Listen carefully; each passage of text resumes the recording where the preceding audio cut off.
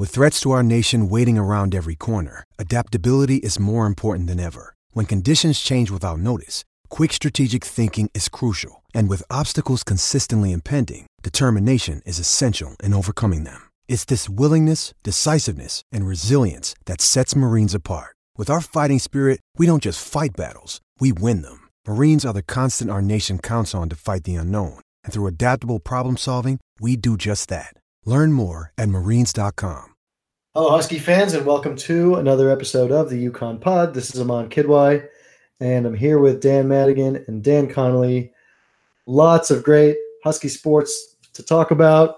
First and foremost, an announcement that doesn't come as a huge surprise, but we got the press release from UConn that Mamadou Diarra would be transitioning into a new role as a student assistant coach. Diarra had dealt with a lot of knee injuries after coming to UConn in that vaunted 2016 class. He ended up sitting out his entire freshman season, playing sparingly as a sophomore, and then barely making any appearances last year. So he's calling it quits on his career. What this does is open up a roster spot for the Huskies, which we'll talk about for sure. But first of all, I think just worth mentioning, class move by UConn to keep him on a scholarship, look out for his best interests. Quote from Dan Hurley: Mamadou has endured some difficult circumstances physically since he arrived at UConn. We cannot in good conscience ask him to continue his attempts to rehab, knowing it could severely impact him later in life. So I think that's, promising to see a coach do that and give him an opportunity to still play basketball. And then, hey, we got a roster spot open. So win-win for the Huskies. Yeah, and I don't think this is really a huge surprise in the grand scheme of things, because when Mamadou was kind of coming back and early in the season, it's kind of hard to remember how much roster flux there was, because Sid Wilson wasn't playing yet and Mamadou was still out. And we were at practice one day after talking to Hurley, and someone just kind of asked the question, like, hey, when do you think Mamadou's going to come back? And he said something along the lines of, I don't really want to play Mamadou because I'm concerned that he's just going to take a wrong step and blow out his knee and he's not going to be able to walk when he's 35. And I think that concern was in Hurley's mind the entire time because of just how many knee issues Mamadou's had. And I think it is a good move for them to keep him on the team because from all accounts, he's a really good kid. He's a good locker room presence. You're never going to have an off the field issue with him. So I think having him around the team, it's definitely a good presence to have. It's a morale booster, just a nice locker room piece. And it's just disappointing that he couldn't play because he did show flashes and he was supposed to be a project big man, but someone who could develop into a solid player. So it really sucks that he's not going to be able to play because obviously you don't want a kid's career to end at 21 or 22, however old he is. But at the same time, it is good that UConn's going to get that roster spot because now we can use one with RJ Cole probably sitting out the year. We can go in and get someone who's going to make an instant impact this year, hopefully in the front court as a power forward or center to play behind Carlton. Yeah, Dan, I think you're right. It definitely speeds up this rebuild process a little bit, especially with that lost scholarship from some sanctions under Kevin Ollie. But even though, he seems like a great teammate, great locker room presence, it is going to really suck to not see him on the court. Personally, I think he was one of the more fun and energetic players that the Huskies have had in a while. Never really got a chance to play a significant amount of minutes, but when he did play in that last year under Ollie, he had some games where he kind of broke out. I was looking through some of his stats. He only played more than 20 minutes 4 times. He had a double-double in 20 minutes against Columbia, and he put up 8 and 6 against a tough Cincinnati team in just 23 minutes. So the energy was there, and that's something that he still brings on the bench, and I imagine he'll bring now as a student assistant coach. But it's definitely a bummer to see see him done. Would have been nice to see how he could have developed over the last few years, but seems like him and Hurley have made a decision that it's going to be the best for the rest of his life, which is much more important than basketball. Yeah, he definitely showed great signs. I mean, he was a really adept rebounder, and like you said, just brought a lot of energy. Strong defender, and someone who you could really see being one of those kind of low key fan favorites. Here's a list of names though. So that speaking of that recruiting class of 2016, so Vance Jackson, Jawan Durham, no longer with the Huskies. Mamadou Diarra calling it quits on his career. Altariq playing career. Altariq Gilbert, still to be determined, but very good at basketball. But still to be determined how long his playing career will be.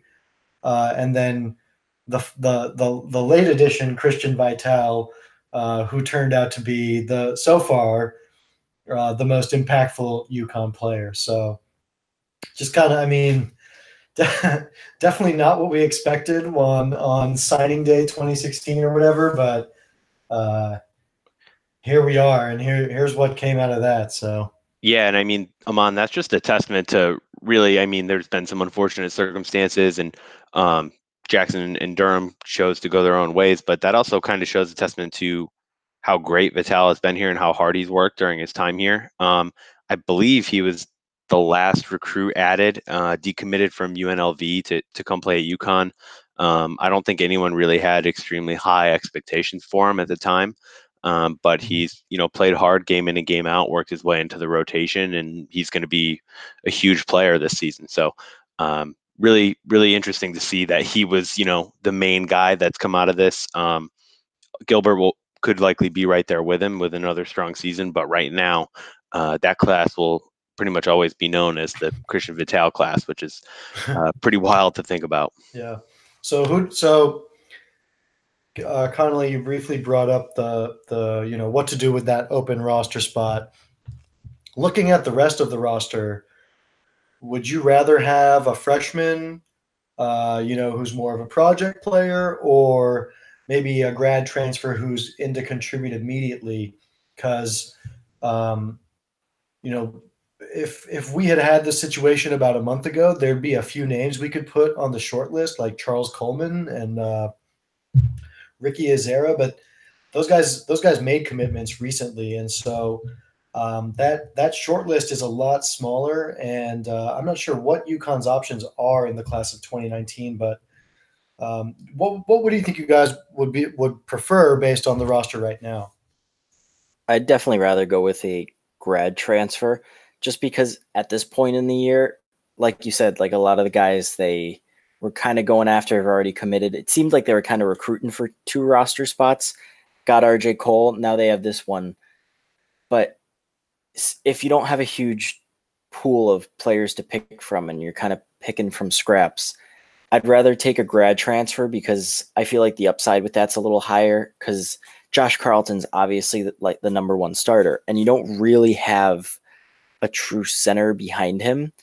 So I think just a grad transfer has a higher chance of being like an instant impact player right off the bat. And at the same time, if you swing and miss and end up with a David Anora, you only have him for 1 year. So you're only using up that roster spot for 1 year. Whereas if you take a freshman who ends up being really bad, they could end up taking up that roster spot for 4 years. So unless Hurley and his staff are really, really sold on a freshman, then I would much rather go the grad transfer route. Yeah, I agree, Dan. I think there's a little bit of pressure to win a few more games now than last year. So with that being said, with a weakness in the front court and the need to kind of have somebody that can step in and at least eat minutes right away, the grad transfer is definitely the better option. Even though this Diarra news just got announced today on Wednesday, UConn's always been in the mix for another player in that 2019 class. Nah'Shon Hyland was between UConn and VCU, which confused a lot of people that follow the Huskies just because no one knew where that scholarship was coming from, at least not yet. So he was a guard, though, so wouldn't have necessarily hurt, but it wouldn't have helped as much as a grad transfer big man will. So it'll be interesting to see how that plays out. Really, like you said, Dan, Carleton's going to need some help, but it'll be interesting to see what they can do to kind of pull something together, or if they leave it open and try and snag someone who transfers a few games, 5-10 games into the season, which is become increasingly common. So it doesn't necessarily have to get filled before classes start, even though that's most likely the case. But certainly something where Hurley can get creative to try and add an impact player in some way, shape, or form for this season. Yeah, and one name to keep an eye on that was alerted to us is a guy named Valdir Manuel. He's a 3-star center recruit, former Seton Hall commit, then moved his commitment to St. John's, and then when they fired Chris Mullins, he decommitted again. So he's 6'9" from Pennsylvania. Could be someone to keep an eye on, but I think something else to consider that we just haven't brought up yet is Akok. So you've got Carleton, you've got Akok, and then look, there's a pretty heavy glut of like guards and wing players, and you could go smaller, and you got to give Carleton and Akok plenty of run. You want to definitely see what Sid Wilson and Tyler Pauley can bring to the table, but you also have Christian Vital, Alterique Gilbert, and 2 really talented freshman guards, both of which are going to have solid to pretty solid roles. So there's actually might not be as many minutes to go around as you think. So, and then big man is so important and so tough to hold on to people. I think there's actually a decent argument for going with a freshman that's maybe more of a developmental prospect, but I think it's definitely possible. Maybe it's a transfer, like a pure a pure transfer. But I mean, again, I think there may not be that many minutes to go around.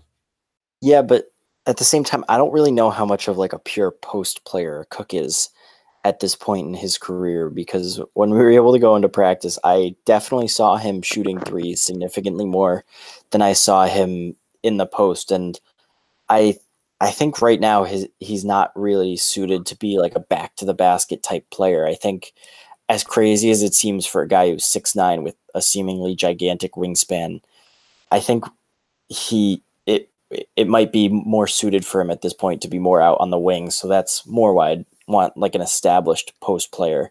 Yeah, and Aman, I think that's a good point that you brought up. And, I think with the way the game is kind of changing, especially as college coaches are taking more and more stuff from the NBA, there's not necessarily as big of a need for a true back to the basket center. It's really just someone that can guard one of the taller guys on the court, right? So hopefully a Cook is hitting the weight room and putting on some more muscle and some weight so he can kind of bang down low with those bigger guys. But if he can do that and he can step up, that'll definitely alleviate the need. And, it might make more sense to bring in another guard with Gilbert's injury history. So it'll definitely be interesting. I think, going off of what you said, Aman, this last scholarship that gets filled kind of goes into how well a Cook is progressing and how healthy Alterique Gilbert is. So it'll be interesting to see kind of what direction Hurley goes in. But yeah, I think a Cook could definitely come in and play that 5 for at least stretches, at least to spell Carleton. So that could be a really fun lineup, and a really cool modern lineup that we haven't really seen at UConn, at least as far as I can remember. Yeah, we will see, and I think either way, we can all agree we definitely want it to be a big man to fill a pretty clear need for the roster. So with that, we'll go to some ads from our partners at Vox Media. All right, and we're back. So a couple of other notes elsewhere in the world of Husky sports. The football team, remember that UConn has one of those, and it plays at the FBS level, allegedly. They did just sign a series with Duke. Good for UConn to get a ACC opponent on the schedule, and one that's not particularly strong. So I think that's positive. They'll play in 2023 at UConn. and the Huskies will be in Durham in 2024. So everyone make sure to keep those days open on your calendar for those big ones. But what we really wanted to talk about here with the football team was the summer roster came out, and we now know kind of who all is expected to be on the team and who is not.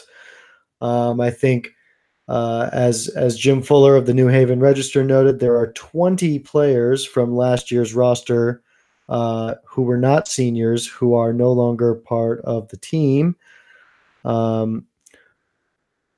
When you look through and think about who those guys are, I think some names that stand out include defensive tackle Kevin Murphy,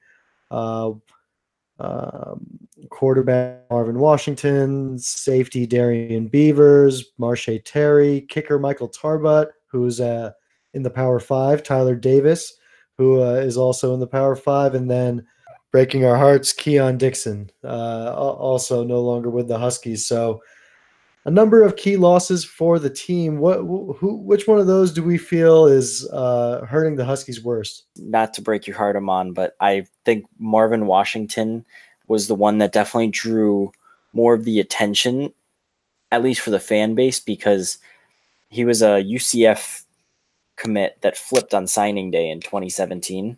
Had his moments on the field. There was that touchdown against Syracuse to Tyler Davis in the end zone, pinpoint throw.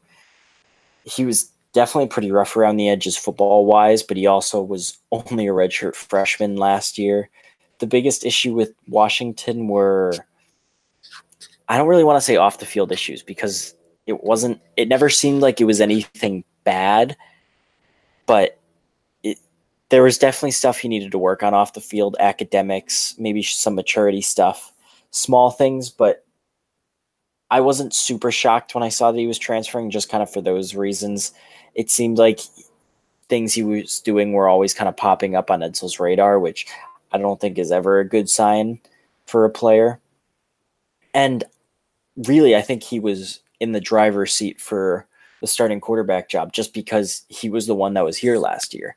Obviously, you have Mike Beaudry coming in from West Florida, where he put up really good numbers, got the team to the Division II national championship game in his really only full season as a starter. So you've got him coming in, but obviously there's the jump from Division II to Division I. We don't really know what the kind of competition he was playing against was. Doesn't know the system. Obviously, we have a new offensive coordinator, but it's, I'd imagine, still pretty much the same stuff. So Keon was obviously still young, but we kind of knew what he was as a player, and he had a high ceiling still to go. But I think just quarterback's so important in football that losing a guy that would have really helped the competition be a lot fiercer in Washington hurts. So I think that was really the biggest loss there. Yeah, Dan, I'd probably have to go with actually Dixon is the biggest loss, just because the wide receiver corp is just so thin, and Dixon also had a lot of value as a returner. So I think it'll be interesting to see what happens at quarterback now that Washington is gone. But I think Edsall's taken enough flyers on some interesting kind of prospects between Beaudry. They just picked up an interesting Canadian prospect for 2020 and pulled in a transfer from NC State. So it'll definitely be interesting to see how the quarterback competition comes out, but I don't know if Washington was really a player that's going to make or break this team. So Dixon, leaving creates a big hole.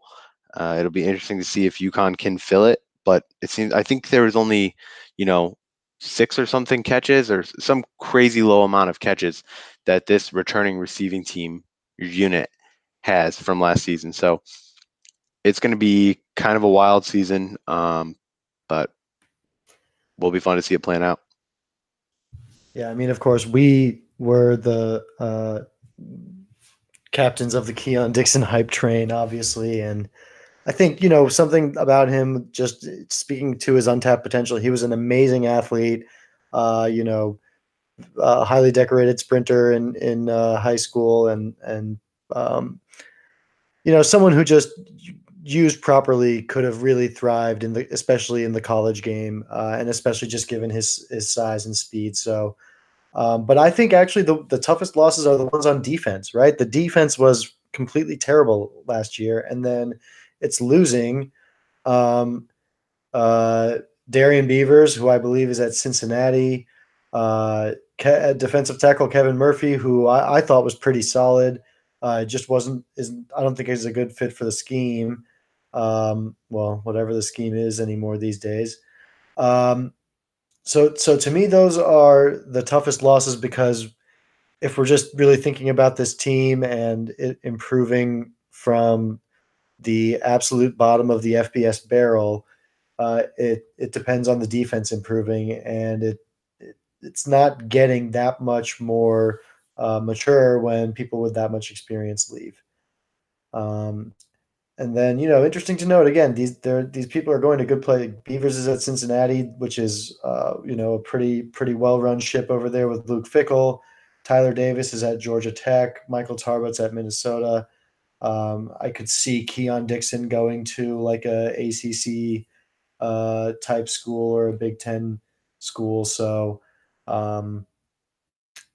the Huskies, for everything that everyone said about the state of the talent on that team, they really did lose some, and it's unfortunate. They've got some pieces that they're trying to bring in, but yeah, I think with Washington, there's no guarantee he was gonna pan out. He was the backup last year, and they still have options and an open competition, and we'll see what happens there. But for me, the big loss is those defenders, unfortunately.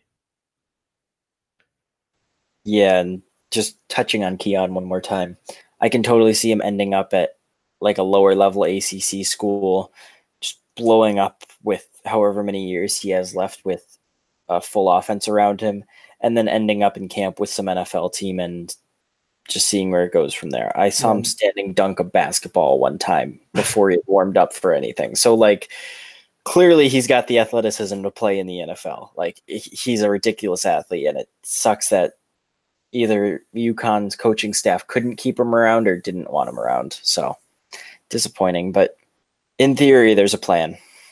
Elsewhere, the baseball team just wrapped up its season, falling in the regional finals of the NCAA tournament. Daniel Connolly, give us your postmortem on the Huskies NCAA tournament appearance. Yeah, they really just ran out of gas. Kind of the same story as last year, just they got another game farther this year. So in the first game against Oklahoma State, they had a starter, and then they went from Caleb Worster to CJ Dandino to Jacob Wallace, their three-headed monster in the bullpen. And then in the second game, the final that decided who was going to the Super Regional, they tried the same thing again, and coaches left Worster in for one pitch or one batter too many, and he gave up the game-tying home run. The coaches left Dandino in for one batter too many, and he gave up the two-run double that ended up losing the game. They just really needed to try and fit one more guy in there somewhere, and it just didn't work out. And then the last few innings, the bats just, you could see they were tired, and the comeback probably wasn't going to come. So it's disappointing, and just shows how important winning the first game of the tournament is, because then you start in the winner's bracket. You don't have to play a potential doubleheader to get into the regional final. You don't need to play during the day when it's hotter. So it's really hard to get to a regional final, as easy as it may be on paper, that, you just have to win 3 or 4 games. That doesn't seem too hard, but obviously it is really tough. John Topa had some really interesting comments after the game, saying how Penders always tells them to leave the program in a better place than they found it, and how they're hoping that now it's just a standard to get to the NCAA tournament and get to a regional final. And it shouldn't be, we just got to the NCAA tournament, that's good enough. So now the next step is breaking through and getting to a super regional, and then getting there consistently, and then breaking through and getting to Omaha. And obviously there's a long way to go to get to that, but if you can get to a super regional, you have to win 2 games and you're in Omaha. So you just got to break through to that super regional. And then pretty much immediately after their season ended, 5 UConn players got drafted. Jacob Wallace was the first one off the board, going in the 3rd round of the Colorado Rockies. Anthony Prado, shortstop, went in the 7th round to the Minnesota Twins. Both those guys are signing with their teams and going pro.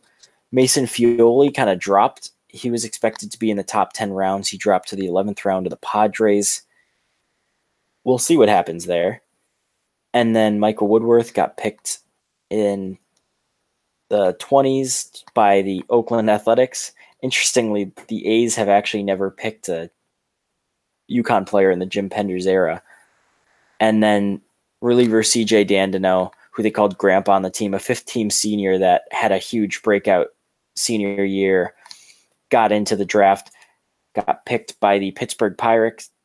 So at least 4 guys going pro for UConn this year, if not 5, depending on if Mason signs. So it's always good to see the UConn baseball pipeline going. And we see that in action. Anthony Kay just got promoted to AAA in the Mets farm system. So he was a 2016 first-round pick. So clearly teams should be starting to take notice that usually when UConn guys get picked high, they tend to get to the majors sooner rather than later. Yeah, Dan, I think that's a pretty good point. And UConn fans, there's a good chance that you're going to be able to see Jacob Wallace in Hartford possibly towards the end of next year, if not definitely early in 2021.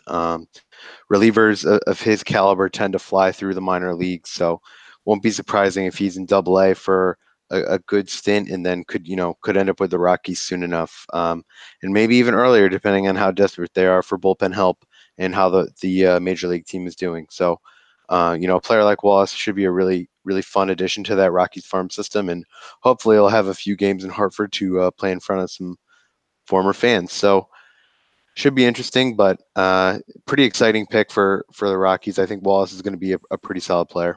And with Mason, excuse me, I know the 11th round is usually for those guys that are kind of on the fringe between going pro and either coming back for their senior season or going to college. So, like you said, Dan, he didn't really have his senior year up to his usual standard, or his junior year up to his usual standard. So if he comes back for his senior season, it could be really fun to watch. Yeah, and with Wallace, I think we could even see him in Hartford this year. I think for any Red Sox fans listening, it was interesting that when Wallace got picked, there was almost a carbon copy comparison from last year's draft. Durbin Feltman, a reliever only out of TCU, threw really hard, had a wipeout slider, and people talked about him being able to rise up the ranks to the major leagues really quickly. He's kind of hit some speed bumps as in AAA or is in Double-A now, but like I said, he's a really similar comparison to Wallace, so I wouldn't be surprised to see Wallace get into those upper echelons of the Rockies minor league system in the Double-A's and AAA's even this season. In other Husky sports news, Madigan, there is a reason for UConn fans to watch professional golf's U.S. Open this weekend. Can you tell us what that is? Yeah, so I'm sure everyone's been following the UConn golf team week in and week out and following them on the tour. But if you haven't, Eric Dietrich is going to be playing at the U.S. Open in Pebble Beach, the 119th U.S. Open, after winning one of 12 sectional qualifiers. So Dietrich is from Cheshire, but he won the qualifier in Walla Walla, Washington, which I was really happy I got to say on the podcast, which is pretty good. Shot 11 under, a 67 and a 66 in 2 18-hole rounds at Wine Valley Golf Club. So he played at UConn golfed at UConn from 2013 to 2017, and then qualified for the Mackenzie Tour in Canada. He wrapped up a tour event, and the closest qualifier was in Walla Walla. So he took a plane over there and worked out and was able to win the event outright and qualify for the U.S. Open. So honestly, a monumental achievement for a player like Dietrich. You never know what can happen when you have the opportunity. So could be a stepping stone for him to get on the tour. But if not, it's going to be, the experience of a lifetime for him. Just another good example. UConn, good at sports, many sports. And along those lines, the Women's Soccer World Cup is currently underway over in France. Connolly, we have some Huskies there as well, right? Yeah, UConn's got 2 former players playing out in France. The most prominent is Steph LeBay. She is Canada's starting goalkeeper. She's been one of the better goalkeepers in the U.S. professional leagues, whatever current league is going on right now. It's the NWSL. Canada's only played one game. She played that one match, didn't give up a goal, only had one save. Wasn't too tough of a day for her. The other one is Tori Patterson. She graduated from UConn in 2016. She was on that incredible 2016 team that won the conference regular season and postseason, didn't lose a conference game. Had the likes of Rachel Hill, Stephanie Ribeiro, Emily Armstrong, all of whom are playing professional somewhere. Just one of the best teams we've seen recently. She's playing for Jamaica. She didn't get into the first game. She only has 10 appearances under her belt. She's one of those soccer players that has family heritage in Jamaica, so she's not directly from Jamaica, but based on the rules of the federation, because she has enough heritage from Jamaica, she's allowed to play with the team. So it's just a great chance for her to get to play in a World Cup. I mean, that's every player who plays soccer's dream. It's going to be a little tough for either of them to match UConn soccer's best World Cup player, who was Sarah Whalen. She played on the famous 1999 women's soccer team that won the World Cup that was hosted by the U.S.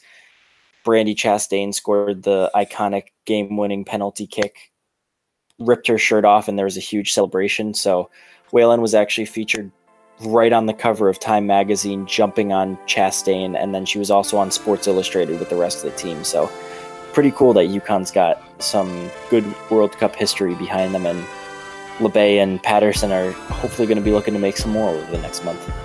That's going to do it for this week's episode of the UConn Pod. Thank you all for listening.